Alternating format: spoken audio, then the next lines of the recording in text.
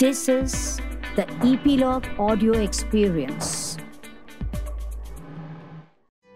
નમસ્તે મિત્રો, આજે આપણી સાથે અદ્ભુત લેખિકા, વક્તા એટલે સ્પીકર, સ્ક્રીન રાઇટર, જર્નલિસ્ટ અને તેઓ એક્ટ્રેસ પણ છે. મિત્ર, એમનું ફેન ફોલોઈંગ દેશમાં અને વિદેશમાં પણ કમાલનું છે. સોશિયલ મીડિયા પર પણ જબરજસ્ત ફેન ફોલોઈંગ છે. એ જે પ્રેક્ષકો સમક્ષ બોલે છે એમાં સચ્ચાઈનો રણકાર હોય છે. લોકોને વગર પાણી એમની વાત ગળે ઉતરી જાય છે. મિત્રો, એમણે short stories, novels, essays, poems, નવલકથાઓ એક સે બળકર એક લખી છે.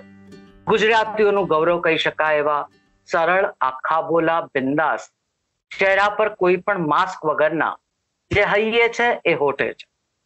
મને ગમતા કાજલ ઓઝા વૈદ્ય આજે આપણી સાથે છે. કાજલ, પ્રવાસમાં તમારું સ્વાગત છે. થેન્ક યુ ગોપીબેન, અને તમે પણ મારા બહુ ગમતા છો. બોલો બોલો. કાજલ, મને આટલું બધું લખવું અને આટલું બધું બોલવું, એનું ઇન્સ્પિરેશન શું છે? ચેક મારા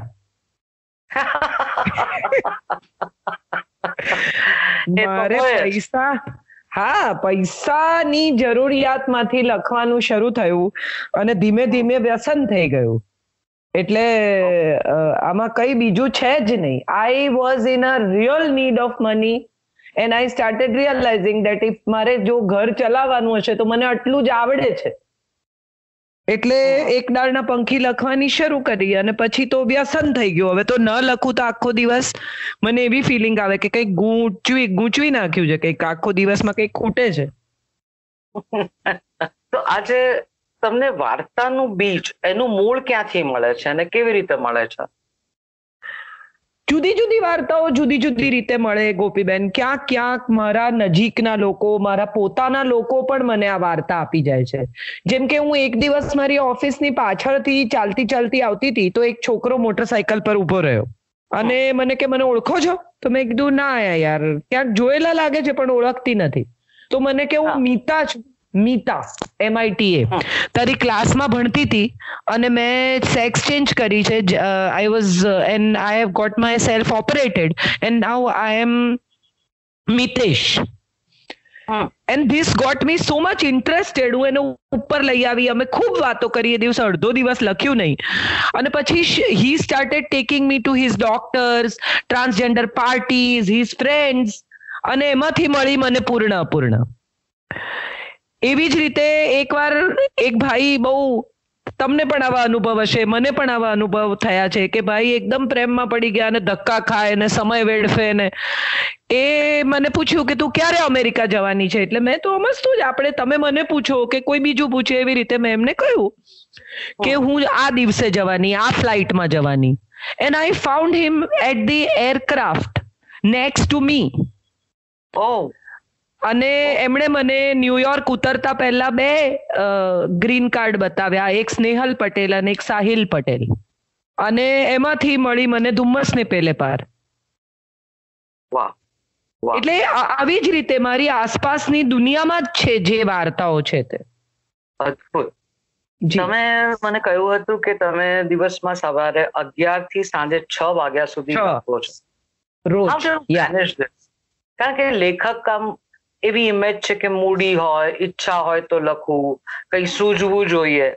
તો આ રીતે લખવાની ડિસિપ્લિન કેવી રીતે આવી? આમ તો છે ને, હું મારા ફાધર બહુ ડિસિપ્લિન્ડ ગોપીબેન. અમારા એટલે એમને મેં હંમેશા નિયમિત લખતા જોયા. પછી પત્રકાર તરીકે કામ કર્યું એટલે deadlines was a part of my life. કે ગમે એટલી મહત્વની સ્ટોરી હોય પણ આજે નહીં છપાય તો કઈ નહીં થાય. તો ડેડલાઇન્સ એ રીતે મેનેજ કરતા શીખી ગઈ ને પછી તો સમય સાથે હવે ટેવ જ પડી ગઈ છે. હું 5 કોલમ લખું અઠવાડિયાની. એટલે ઓપ્શન જ નથી ગોપીબેન લખ્યા વગર, છૂટકો નથી, એવું છે. મેનેજ તો હવે શું, આમાં મેનેજ જેવું કઈ બહુ છે નહીં. કોઈ બી ક્લર્ક જેવી રીતે પોતાની ઓફિસમાં જઈને 10 થી 5 કામ કરે કે જેવી રીતે ડોક્ટર 10 થી 5 ક્લિનિક જાય એવી રીતે હું મારી ઓફિસ આવું છું. અદ્ભુત અદ્ભુત. તમે જયારે પ્રેક્ષકો સમક્ષ સ્ટેજ પર બોલો છો તો જી. વિષય હંમેશા આયોજકો આપે કે તમે તમારી રીતે નક્કી કરો છો? બંને. એ લોકો પણ આપે કોઈ વાર, અને જી. કોઈ વાર હું પણ એમને સજેસ્ટ કરું કે તમારી આવી પ્રકારનું ઓડિયન્સ છે અથવા આવો પ્રસંગ છે તો આપણે આવું કહીએ એમ. રાઈટ. અને એ જે કાંઈ બોલો એમાં સપોઝ અમદાવાદનું ઓડિયન્સ હોય કે એન્ટવર્પનું ઓડિયન્સ હોય કે અમેરિકાનું ક્યાંકનું ઓડિયન્સ હોય તો એ જી. ઓડિયન્સ સાથે એમાં ફરક પડે, એમાં કંઈક હા, અલગ 100% પડે. 100% પડે. જી 100% પડે. કેવી રીતે એટલે એમનો કનેક્ટ, જેમ કે અમેરિકાની વાત કરતા હોઈએ આપણે તો માતા પિતા કે સંતાનોની વાત અલગ હોય, અહીંની વાત હોય તો માતા પિતા કે સંતાનોની વાત અલગ હોય, સંબંધોની વાત અલગ હોય. જેમ કે અમેરિકન વાઇફની વાત હોય તો વાત અલગ હોય. અમેરિકન હાઉસવાઈફ જુદી રીતે વિચારે છે, આપણે જુદી રીતે વિચારીએ છીએ. સો એટલે એ રીતે બહુ ફેર પડે જી કે આપણે જુદી એ લોકોની આખી લાઈફ સ્ટાઇલ, વિચારસરણી, જીવનશૈલી, એમની સમસ્યાઓ પણ અલગ છે અમુક રીતે ગોપીબેન. જી જી સમટાઈમ્સ આઈ ફીલ કે ફેર પડે 100%. રાઈટ. એજ ગ્રુપ સાથે પણ ફેર પડે, ભાષાનો પણ ફેર પડે. બિલકુલ બિલકુલ. તો તમે સ્પોન્ટેનિયસ બોલો કે you prepare your points and how do No, go I about it? always prepare my points in my mind. Always prepare. Right. કોઈ દિવસ અનપ્રિપેર્ડ હું સ્ટેજ પર ચડવાનું પસંદ ન કરું. બને ત્યાં સુધી મનમાં, મગજમાં શું કહેવું છે, કેટલું કહેવું છે, મિનિટ્સ હંમેશા પૂછી લઉં કે મારે કેટલું બોલવાનું છે, અને બને ત્યાં સુધી 5-10 મિનિટ વહેલું જ પૂરું કરું. તો આવા કોઈ પ્રસંગમાંથી તમને કંઈ યાદ છે કે પ્રેક્ષકોએ કંઈક કીધું હોય કે એક બહેને મને એવું પૂછેલું કે અમે એવું સાંભળ્યું છે કે તમે 4 વાર લગ્ન કર્યા છે.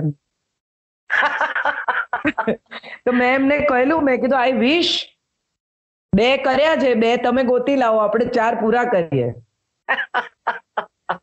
એટલે એવા ઘણા ઘણા સવાલો.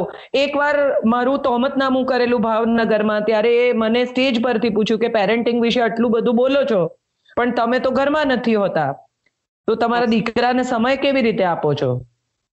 એટલે મેં કહ્યું, મેં કીધું આપણે એક કામ કરીએ, જેને વિક્ટિમ છે એને જ ફોન લગાડીએ.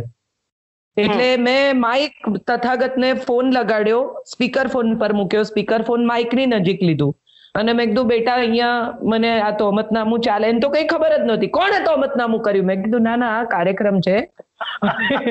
અને મેં કીધું આ લોકો આવો સવાલ પૂછે છે તો તને એવું લાગે છે કે મેં તને સમય નથી આપ્યો? તો કે ના, મને તો એવું જરાય નથી લાગતું. મેં કીધું તને એવું લાગે છે કે હું તારા માટે જે કંઈ કરી શકી હોત એના એટલું મેં કર્યું છે? તો મને કે છે એનાથી ઘણું વધારે કર્યું છે. એટલે આ પબ્લિકલી જ સ્પોન્ટેનિયસ, એમ ત્યાં ને ત્યાં જ આપણે તરત દાન ને મહાપુણ્ય પૂરું કરીએ એમ. એટલે આવું ઘણી વાર થાય, લોકો કંઈ બી પૂછી નાખે. મને એકવાર એક ભાઈ એવું પૂછેલું કે આ બધું તમે જે લખો છો તમારા વર વાંચે છે? એટલે મેં સંજયને ફોન લગાડ્યો, મેં કીધું ભાઈ આવું પૂછે છે અહીંથી કે હું જે લખું છું એ તું વાંચે છે? તો સંજયે મને એવું કહ્યું તું શેમાં લખે છે? એટલે that was also a part of sense of humor, but he could also laugh at the same time. So I think it was nice. એટલે એવું થતું હોય છે, મજા આવે જિંદગીની. અને આ મજા લેતા કેવી રીતે શીખ્યા? ખબર નહીં ગોપીબેન, પણ હવે એવું સમજાય છે કે જિંદગીમાં જે કંઈ છે ને મજા જ છે. જે કંઈ છે તે મજા છે. એટલે કોઈ કમ્પ્લેન્સ મને જિંદગી વિશે ક્યારેય રહી જ નથી એવું નહીં કહું, પણ હવે નથી રહી એવું ચોક્કસ કહીશ. જી કાજલબેન, તમારા બાળપણ વિશે કંઈ વાતો કરો ને. કોઈ એવો પ્રસંગ હોય, કોઈ એવા અનુભવો જે કંઈ યાદ હોય. ને પહેલું આમ શું યાદ બાળપણમાં ડૂબકી મારો તો? બાળપણમાં ડૂબકી મારો તો પહેલું મને એવું યાદ આવે કે મારી માં બહુ જ કડક, સ્ટ્રિક્ટ, એને દીકરો જોઈતો હતો. My father decided to have only 1 child. સો એને બહુ એવો અફસોસ રહ્યો કે દીકરો નથી. એટલે એના વર્તનમાં પણ મને ક્યારેક એવું લાગે કે દીકરો નથી. એટલે બહુ જ વખત, અને છેલ્લે જ્યારે એને મારી સાથે રહેવું પડ્યું ત્યારે પણ એને બહુ એવું લાગ્યું કે હું જાણે કે એની સાથે એને ના, she was not happy to stay with me. She always felt that she should have had a son. અને એની સાથે વધુ સુખેથી રહી શકી હોત. એટલે મારી માં ખૂબ કડક, મારા ફાધર ખૂબ લિબરલ. એટલે બહુ જ આમ જોવા જાવ ને તો સામે એકદમ વિરુદ્ધ ઉછેર મારો. My father would give me liberties to do everything that I want to do. And my mother will have this કે આમ નહીં, રસોઈ તો શીખવી જ પડે. પણ હવે એવું લાગે છે ગોપીબેન કે because I am very good at house hold, હું રસોઈ સારી કરી શકું, ઘર ચોખ્ખું રાખી શકું, એમાં મારી માનો ફાળો, અને લખી શકું એમાં મારા પિતાનો ફાળો. એટલે બંને જ મને સારા મળ્યા. Both were now I think were helpful to me. પણ બહુ તોફાની, ભયાનક. ટ્રેનમાં એકવાર અમે મુંબઈ જતા હતા ત્યારે મેં 2 સીટની વચ્ચે માથું ફસાવી દીધેલું. બાપરે. પેલા જે ઉપરની સીટમાં પાટિયું હોય ને, ડિમાર્ક કરતું ઉપરની 2 સીટને, એમાં એક નાનકડી જગ્યામાં મેં માથું નાખી દીધું. એટલે હું તો બધું બહુ કર્યું છે. મને તો યાદ, મેં સ્કૂલમાં ઝાડુ મોરચો કાઢેલો. કારણ કે હું ચંદુલાલ નાણાવટી મુંબઈની સ્કૂલમાં ભણતી ત્યારે મોટા છોકરાઓ અમારી પાસે સફાઈ કરાવે એમના ક્લાસની. બધાના વારા હોય પણ એ લોકો અમારી પાસે કરાવે. એટલે એક દિવસ મેં મારા ક્લાસના, અમે લોકો તો 4થા ધોરણમાં કે 3જામાં, મને યાદ નથી, પણ મારા ક્લાસના છોકરાઓને કહ્યું કે ચલો આપણે તો મોરચો કાઢીએ, આવું થોડી ચાલે. એટલે અમે ઝાડુ લઈને પ્રિન્સિપલની કેબિનમાં ગયા, હાથમાં ઝાડુ લઈને, કે અમને આવી રીતે દબાવે છે અને અમારી પાસે એમના ક્લાસની સફાઈ કરાવે છે. તો ત્યારે મારા પ્રિન્સિપલે મારા ફાધરને મળવા બોલાવેલા અને એમણે કહ્યું કે બહુ સારી આ લીડરશિપ ક્વોલિટી છે, પણ તમે જોજો એમ, if things go right with her. તો Madhuriben Shah, I still remember her and whatever I am, મારા પ્રિન્સિપલનો પણ બહુ મોટો ફાળો. મારા દાદાજી ખૂબ વાર્તાઓ કહેતા. મ્યુઝિક અમારા ઘરમાં બહુ નાની હતી ત્યારથી મેં સાંભળ્યું છે. મારા દાદાજી રાગ વિશે વાત કરે, નક્ષત્રો વિશે વાત કરે. સો બહુ બધા લોકો has contributed in my personality, in my being. Right, wonderful. પણ આ મમ્મીની જે વાત કરી, એ મમ્મીની વાતમાં ત્યારે તમારે મમ્મી સાથે આના વિશે સંવાદ થયો છે કે એમને દીકરો જોઈતો હતો, કે આ જે એક સંવાદ નથી થયો. પણ એવું મને ખબર છે, મારા પપ્પાને પણ એવી ખબર હતી. એમણે પણ લખ્યું છે અને મેં પણ લખ્યું છે. હમણાં મારા ગુજરાતીના શિક્ષક મને મળવા આવ્યા, શંભુભાઈ. એમણે મને કીધું કે તારી મમ્મીએ મને એવું કહેલું કે આને સાહિત્યમાંથી બહાર કાઢો, આપણે આને ડાક્ટર બનાવવાની છે. એટલે સ્કૂલમાં પણ જ્યારે I was very good at languages, she wanted me to go for science. I was pushed to go to science. Until 12th I did my schooling in science. પછી I decided to go to arts. પણ ત્યાં સુધી તો પરિસ્થિતિ એવી જ હતી કે માં કેમ કરવાનું. એટલે જ્યારે બહુ જ સારા માર્ક સાથે 12thમાં પાસ થઈ ત્યારે મેં એમ કહ્યું કે તે કહ્યું તું સારા માર્ક લાવીને બતાવો, તો લઈ આવી, હવે હું આર્ટ્સમાં જઈશ. So which was a big havoc, big shock in my house. My father said તારે જે કરવું હોય તે કર, but my mother was like heartbroken.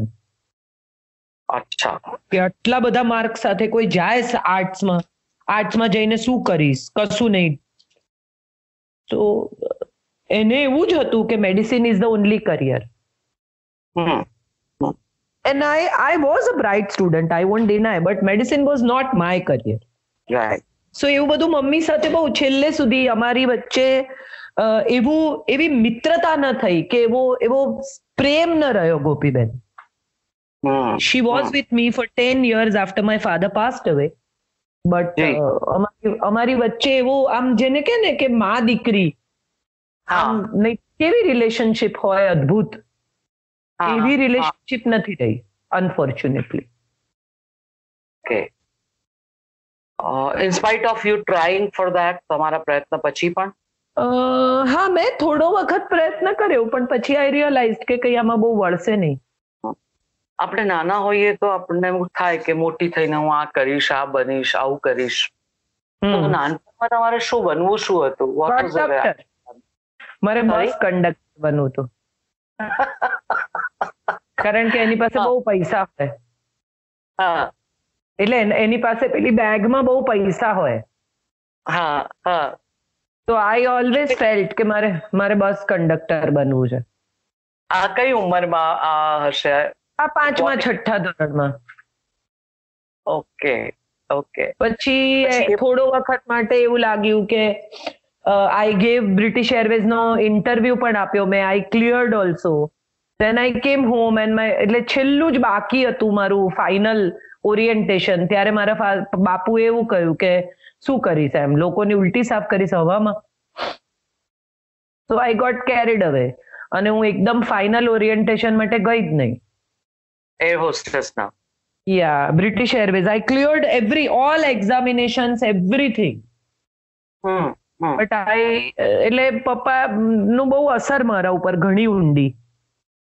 પછી પત્રકાર તો નહીં જ બનવું એવું ધારતી હતી, પણ finally ended up in a newspaper, સંદેશમાં, જુદું જુદું. પછી હોટેલમાં નોકરી કરી for some time. Then I studied branding. I work with Hindustan Thompson. બહુ ટ્રાવેલ કર્યું. હોટેલમાં ક્યાં કામ કર્યું આપણે?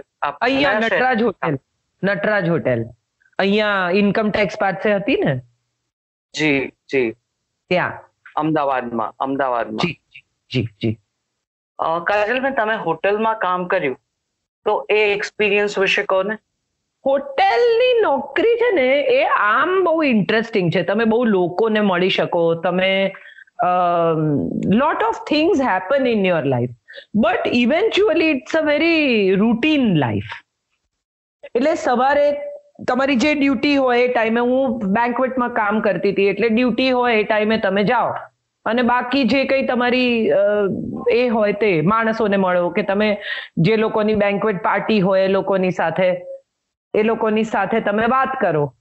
એ સિવાય કઈ ઘટના ન હોય. એટલે જેવું I started getting bored in about 6 months. Okay. એટલે હા, મેં સેલ્સ ઇન્ડિયામાં પણ કામ કર્યું છે એઝ અ સેલ્સ પર્સન. હું પહેલી વાર જોનજી વર્ગીસ સાહેબને મળી ત્યારે મેં એમને કહ્યું, મેં કીધું મેં તમારે ત્યાં નોકરી કરી છે. તો એ એકદમ હસવા લાગ્યા કે એમ. પછી મેં એમને ફોટા બતાવ્યા સેલ્સ ઇન્ડિયા યુનિફોર્મમાં, તો he had to believe me. So finally at what age you seriously started writing? Post Tathagat was born, so I think almost 32.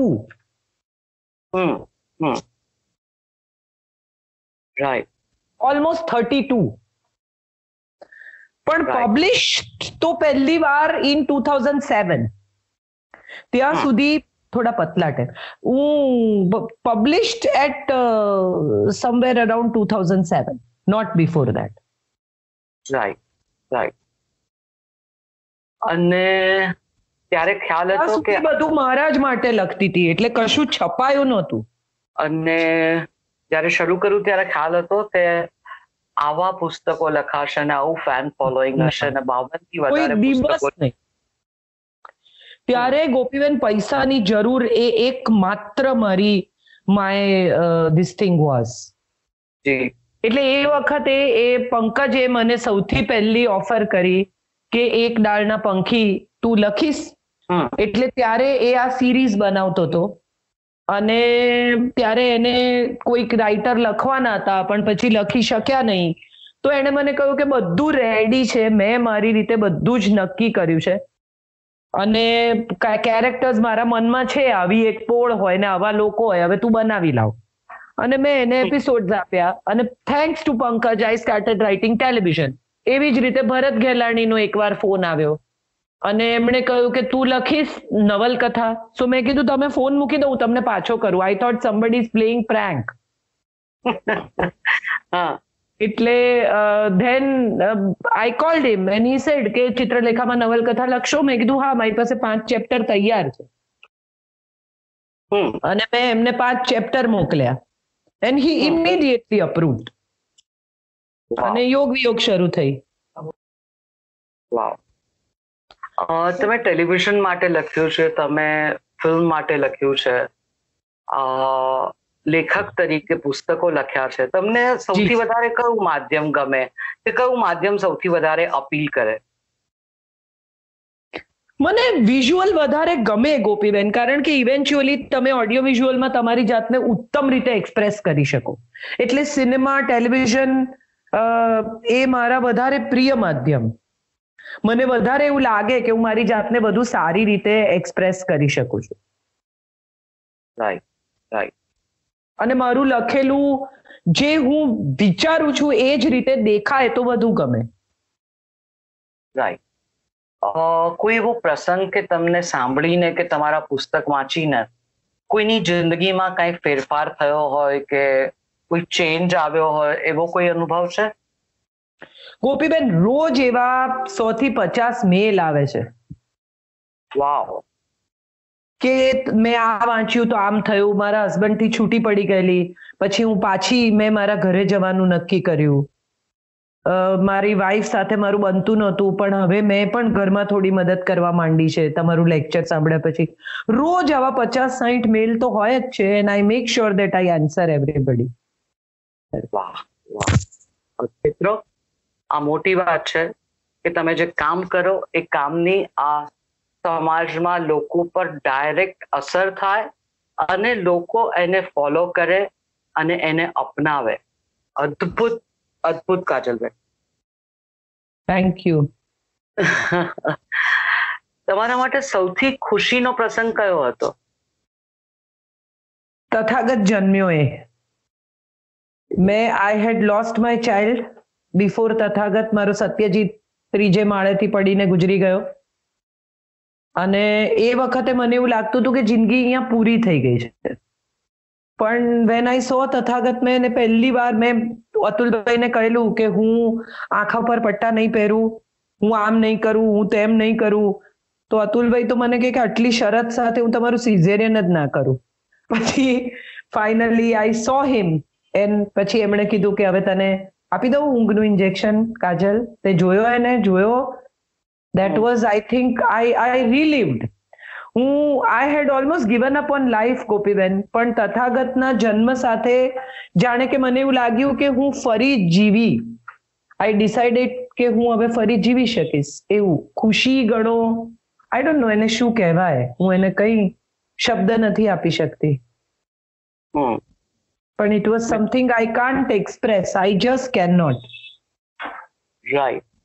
મિત્રો, તથાગત એમનો એકનો એક દીકરો છે જેની વારંવાર વાત થઈ રહી છે તથાગત વિશે. અત્યારે કેટલા વર્ષનો છે તથાગત અને શું કરે છે? He is 24. He is a sound engineer. વાવ. અને મ્યુઝિક સાથે પણ સંકળાયેલા છે? હા, એ મ્યુઝિક એટલે એને બેન્ડ બનાવવું છે અને પોતાનું મ્યુઝિક આલ્બમ કરવું છે. કોઈ વસવસો છે જિંદગીમાં? હા છે. મને હંમેશા એવું લાગે છે કે હા, ડેફિનેટલી, વાય નોટ. મને હંમેશા એવું લાગે છે કે હું થોડીક વધારે સહિષ્ણુ થઈ શકી હોત મારી મા સાથે. એવું મને ઘણી વાર લાગે છે કે એ તો જૂના જમાનાની હતી ને અનાવેલ હતી ને એ તો જુદું વિચારતી હતી, પણ હું કેમ થોડીક એની સાથે સહિષ્ણુ ના થઈ શકી ને હું પણ કેમ આટલી બધી પેનમાં રહી. એવું મને હવે થાય છે ક્યારેક, નોટ ઓલવેઝ, બટ કોઈક વાર જ્યારે એના વિશે વિચારું ત્યારે મને ડેફિનેટલી એવું થાય કે she was right in her pair of shoes. પણ હું કેમ થોડીક લિબરલ અથવા થોડીક ઈઝ સાથે ના એને સ્વીકારી શકી. પણ હું પણ નાની હતી એવું પછી હું મારી જાતને સમજાવું છું કે આજે 50 વર્ષે હું આવું વિચારું છું, પણ ત્યારે કદાચ હું પણ નહોતી સમજી શકતી પરિસ્થિતિને. એવું I give this reason to my self. Right. I don't know whether it's right, wrong, but બિલકુલ. એટલે આપણે પછી રીઝનિંગ શીખી જતા હોઈએ છે as an intelligent person. You learn કે આનો આવો તોડ કાઢી લેવાનો એમ. તો આટલું બધું મેળવ્યા પછી હવે તમારું ડ્રીમ શું છે? ડ્રીમ એવું કે હવે ધીરે ધીરે I want to calm down, I want to slow down. જે ઘર આટલી મહેનતથી બનાવ્યું છે એ ઘરમાં રહેવું છે. I made a beautiful house which probably any Gujarati writer wouldn't even dream. So ત્યાં રહેવું છે હવે મારે. બહુ રખડવું નથી, દીકરા સાથે સમય પસાર કરવો છે, આરામ કરવો છે. That's probably maybe I am looking at life. શાંતિથી નહવું છે એક દિવસ. શું વાત કરો છો? રોજ એટલી સ્પીડમાં નાહીને નીકળું છું કે મને ઘણી વાર એમ થાય છે કે આમ અડધો પોણો કલાક મારે બાથરૂમમાં બેસીને નાહવું છે. So, but things are really good, Gopiben. I am blessed. And I always feel કે મને જે મળ્યું છે ને એ બહુ રેર લોકોને મળતું હોય છે. So I am very, very blessed. આટલા લોકોનો પ્રેમ, રસ્તામાં તમને લોકો રોકીને ઊભા રાખીને ભેટે, મળે, તમારી સાથે વાત કરવા માંગે, આવું કોને મળતું હોય છે? You are blessed. I am blessed. Lovely. તમે લખવામાં જ આટલા વ્યસ્ત રહો છો, બિઝી રહો છો, પણ તમારા બીજા શોખ કયા? બેઝિકલી તો વાંચવાનો બહુ જ શોખ. આડેધડ પુસ્તકો ખરીદું. Music is something that I really love. અને સંગીત શીખતી હતી પણ પછી મમ્મીએ કે ભણશે નહીં, બંધ કરાવી દો, એટલે એ વખતે સંગીત બંધ કર્યું. પછી હમણાં 50 વર્ષની થઈ ત્યારે I gifted myself a music teacher. So હમણાં થોડા વખતથી મારા માટે મ્યુઝિક ટીચર આવે છે. એમાં લોકડાઉનમાં પાછું તૂટી પડ્યું, પણ ચાલે છે બધું. Music another thing. Cooking is my stress buster. મને ખૂબ ગમે રસોઈ કરવી, પણ એવા જ લોકો માટે જે મને ગમતા હોય. એટલે રોજ સવારે ઉઠીને દાળ ભાતનો કુકર મૂકવો ના ગમે પાછો. રાઈટ. પણ I love to cook for people whom I love. which is once in a while, જ્યારે વિઝિટર્સ હોય, ફ્રેન્ડ્સ હોય, ગમતા લોકો હોય. હા, એવું. રાઈટ. સૌથી સરસ વસ્તુ તમે શું બનાવો છો રસોઈમાં? ઘણું બધું સારું બનાવું છું. ઢોકળા સારા બનાવું છું, પછી બધું ઘણું બનાવું છું. સાઉથ ઇન્ડિયન સારું બનાવું છું, બહુ બધું બનાવું છું. મેક્સિકન સારું બનાવું છું, ટેસ્ટી કંઈ પણ સારું બનાવું છું. Salads is not my forte. એટલે બ્લેન્ડ સેલેડ્સ એવું બધું મને નથી આવડતું. હું પોતે બહુ ટેસ્ટી ખાઉં છું, એટલે મને પછી બહુ આમ મસાલા વગરનું ને હેલ્ધી ને એવું બધું કઈ ગળે નથી ઉતરતું. રાઈટ. અને સંગીત, ક્લાસિકલ મ્યુઝિક શીખી રહ્યા છો? શું શીખી રહ્યા છો? ના. હું એક બહુ વિચિત્ર છે, પણ સત્ય એવું છે કે એક ભાઈ જે ઓર્કેસ્ટ્રામાં ગાતા હતા એ બ્લાઇન્ડ થઈ ગયા. એટલે હવે એમને હું ઘરે બોલાવું છું અને મને ગમતા ગીતો સાચા ગાઈ શકું કરેક્ટ સુરમાં, એટલું જ શીખી રહી છું. ને હું મારા જ માટે ગાઉં છું. એટલે મને કઈ કોઈ દિવસ આમ કેરીઓકે પર જઈને કોઈને ઇમ્પ્રેસ કરવા છે કે એવું નથી. So I sing for myself. પણ હું સાંભળતી હોઉં તો મને ગાતા ગાતા એમ ના થવું જોઈએ કે બેન બેસુરી બંધ થાય. મારા કાનને ગમે એટલું ગાઈ શકું, એટલે બસ. સુંદર. એમાં ગુજરાતી ને હિન્દી ગીતો હોય છે? હા, ગુજરાતી, હિન્દી, ફિલ્મી ખાસ તો, અને જગજીત સિંહ. ઓકે. વન્ડરફુલ. ફિલ્મી જ આમ ફિલ્મી જ શીખું છું. ફિલ્મી ગીતો? હા, ફિલ્મના ગીતો જે મને બહુ ગમતા હોય એવા ગીતો હું સાચા સુરમાં ગાઈ શકું એમ. રાઈટ. બસ. તમને અમદાવાદનું સૌથી વધારે શું ગમે? પીસ. મુંબઈમાં તમે કોઈ દિવસ સાંજે 5:30-6 વાગે ઘરે ન પહોંચી શકો. તમે અમદાવાદમાં રોજ સાંજે 6 વાગે ઘરે પહોંચી શકો. પીસ બહુ ગમે મને અમદાવાદનો. અને હું છે ને આમ ગોપીબેન બહુ હોમબર્ડ છું, એટલે મને બહુ આમ પાર્ટી પ્રીમિયર લોકો ટોળા માણસો એ બધું બહુ અનુકૂળ બી નથી. એટલે I am very happy at home with my OTT, my book, my cooking. So I love Ahmedabad on that ground કે હું 6 વાગે તો ઘરે હોઉં. મારી ઓફિસ 2.5 કિલોમીટર દૂર છે મારા ઘરથી. Right right. એટલે તમે વચ્ચે ઘણી વાર મુંબઈ આવ્યા છો ને પાછા મુંબઈ 2 વર્ષ મુંબઈ રહી, 2018 ને 2019 2 વર્ષ મુંબઈ રહી હું. I was working with Salman Khan SK TV, પણ પછી મને એવું લાગ્યું કે આ તો નહીં જ હું કરી શકું. So with lot of love and respect I told him કે સર નહીં હો પાએગા. એટલે પછી છોડી દીધું. બાકી he was not ready to let me go. Right right. ને હું પણ બહુ એન્જોય કરતી હતી, ખોટું શું કામ કહું. મને કામની બહુ મજા આવતી હતી, પણ આટલા બધા વિયર્ડ ને વાઇલ્ડ સમય હવે નથી મને ગમતા. એ કામમાં એવું હતું કે ગમે ત્યારે ગમે તે સમયે અડધી રાતે પણ હા એ કામ માટે અવેલેબલ થવું પડે. એટલે કોઈ વાર એવું થાય કે કપિલ શર્મા શો ઉપર મારે હાજર રહેવું પડે, તો કોઈ ઇન્ટ્રોડક્શન લખી આપવી પડે કે આમ કરી આપવું પડે કે જ્યાં જઈને એપિસોડ જોઈ લે, કઈક વાંધાજનક તો નથી બોલ્યો ને, એવું બધું થાય. તો પછી મારે ક્યારેક એવું થાય કે બહુ જ લેટ નાઇટ થઈ જાય, તો પછી મને પાછું બીજે દિવસે સવારે 11 વાગે બીજી મીટિંગ હોય, તો ઊંઘ પૂરી ના થાય. એવા બધામાં પછી I decided કે નહીં જ થઈ શકે. રાઈટ. So I quit. અને એમાં એવું પણ કે વખતે તથાગત ત્યાં ભણતો હતો મુંબઈ, એટલે મારે માટે એક બીજું એડિશનલ આકર્ષણ હતું કે તથાગત ત્યાં છે માટે હું રહીશ Mumbai. But then when he left, એને 4 વર્ષ પૂરા ના કર્યા, એને 2 જ વર્ષમાં સાઉન્ડ એન્જિનિયરિંગ છોડી દીધું ને એ અમદાવાદ આવી ગયો. એટલે પછી મને એવું થયું કે હવે ત્યાં રહીને શું કરું. So that was also one of the reasons, because હું એને જ માટે ગયેલી. My going there was because of him. Then I decided કે મૂકો ને નોકરી. So I just quit and came back. Right. So what would you like to achieve now? ક્યાં પહોંચવું ક્યાં છે હવે તમારે? આમ તો ક્યાંય નહીં ગોપીબેન. હું એકચ્યુઅલી બહુ જ આ કોરોનાના સમયમાં I am change like anything. એટલે આજે હું 10 મહિના ઘરે રહી ને, એમાં એક વિચિત્ર પ્રકારનો વૈરાગ્ય is a stupid word, but I would still say કે એવી તરફ આવી ગઈ છે કે હવે કંઈ જોઈતું નથી,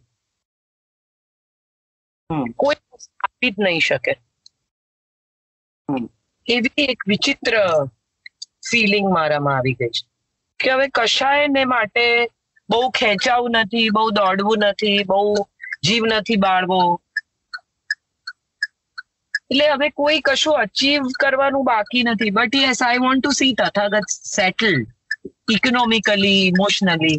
એવું મને થાય કે થોડોક ઠરી જાય તો સારું. રાઈટ. તમારું પ્રિય પ્રવાસનું સ્થળ કયું? નહીં ઠરે તો બહુ અફસોસ નહીં થાય. સારું. આ કોરોના પતે તો સૌથી પહેલા ક્યાં જવાનું મન થાય? સૌથી પહેલા ક્યાં જવાનું મન થાય? ચાલી હું 13મીએ દ્વારકા. ઓકે. માય ફર્સ્ટ એટલે મિયાની દોડ મસ્જિદ સુધી. મને Dwarka is a place where I, અને મહુવા બાપુ પાસે, આ 2 જ જગ્યાઓ એવી છે કે જ્યાં મને એમ થાય કે હું જઈને રહું. હું એમને ભગવાન કે આમ અવતાર કે એવું બધું નથી જોતી, પણ હું એમને ડેફિનેટલી એક બહુ જ સેન અને સોર્ટેડ માણસ તરીકે જોઉં છું. એટલે હું જ્યારે એમની પાસે જાઉં ત્યારે મને એક વિચિત્ર પ્રકારની માનસિક શાંતિનો અનુભવ થાય છે. એમની કામ અને જે એક્સેપ્ટન્સની પ્રકૃતિ. બાપુ એટલે મોરારી બાપુની વાત કરી રહ્યા છો? હા, મોરારી બાપુને રેફર કરીને કહી રહી છું. એટલે મારો ઉછેર વ્યક્તિ પૂજાનો નથી ગોપીબેન. સો હું એમને બહુ ભગવાન કે આમ ઓ માય ગોડ અવતાર કે મારી કઈ જિંદગી બદલી નાખશે એવી રીતે નથી જોતી. પણ હું ડેફિનેટલી એટલું કહી શકું કે એ એમનામાં જે અમુક પ્રકારની કમ્પોઝડ એબ્સોર્બ કરવાની તાકાત છે, એમનામાં જે સહન કરી જવાની શક્તિ છે, લોકોને એક્સેપ્ટ કરવાની એમની જે આવડત છે, એ તો બહુ જ હું એમની પાસેથી શીખું છું. So I like to go to him and I get different energy when I go there. Right. અને તમને કૃષ્ણાયન કેવી રીતે સૂચ્યું? એ અદ્ભુત છે, સુપર. આ સવાલ છે ને ગોપીબેન, ખરેખર આનો મારી પાસે જવાબ નથી, કારણ કે હું મારી જિંદગીના સૌથી ખરાબ સમયમાંથી પસાર થતી હતી અને મેં કૃષ્ણાયન લખી છે, અથવા મેં લખી છે કે એને લખાવી છે, એવું કંઈ પણ હું અત્યારે કમિટ કરી શકું એવી મનસ્થિતિમાં જ નથી. એટલે હું વિચારું તો મને એવું સમજાય કે એ એક એવો સમયગાળો હતો કે મેં આ કોઈ ટ્રાન્સમાં લખી છે. હું અત્યારે ફરી વાંચું છું ને ગોપીબેન, તો મને એવો વિચાર આવે છે કે આ મેં ક્યારે લખી હતી, આ મેં જ લખી છે, ખરેખર કહું છું. એટલે હું ઓન ઓથ આ કહી શકું કે હું વાંચું તો મને એમ થાય કે આ મેં ક્યારે લખેલું, આવું મેં લખ્યું છે. Wow. So I think it was some blessing from some divine or some design which chose me to write this. Amazing, wonderful. It is like that. હું આની ક્રેડિટ પણ એટલે જ નથી રહેતી, મેં કોઈને ડેડિકેટ પણ નથી કરી આ પુસ્તક. આમાં મેં એટલું જ લખ્યું છે કે ત્વદીય વસ્તુ ગોવિંદમ તુભ્યમેવ સમર્પયે. You have chosen me to write this, so I am dedicating to you. I really don't know when I wrote it. હું અત્યારે પણ વાંચું તો મને એમ થાય કે આવું મેં ક્યારે લખેલું, એમ કોઈ ટ્રાન્સ હતો જેમાં આ લખાયું છે. Super. G. So lovely talking to you, Kajalji. Same Gopiben, અને nice to talk to you and I really feel good when I talk to you. મિત્રો, ટ્યુનિંગ ઇન કરવા બદલ ખૂબ ખૂબ આભાર. જો આપને એપિસોડ ગમ્યો હોય તો કમેન્ટ કરો, રેટ કરો અને સબસ્ક્રાઇબ કરો આપના ફેવરિટ પોડકાસ્ટ એપ ઉપર, લાઈક એપલ પોડકાસ્ટ ઉપર, ગૂગલ પોડકાસ્ટ, હબ ઉપર, કાસ્ટબોક્સ, સ્પોટીફાય, જીઓ સાવન ઉપર, જેથી you get notified when we come next. Stay tuned next episode માટે. ત્યાં સુધી આપ સૌ આપનું ધ્યાન રાખો, ખુશ રહો, મસ્ત રહો. એ મળીએ બક્કા પ્રવાસમાં.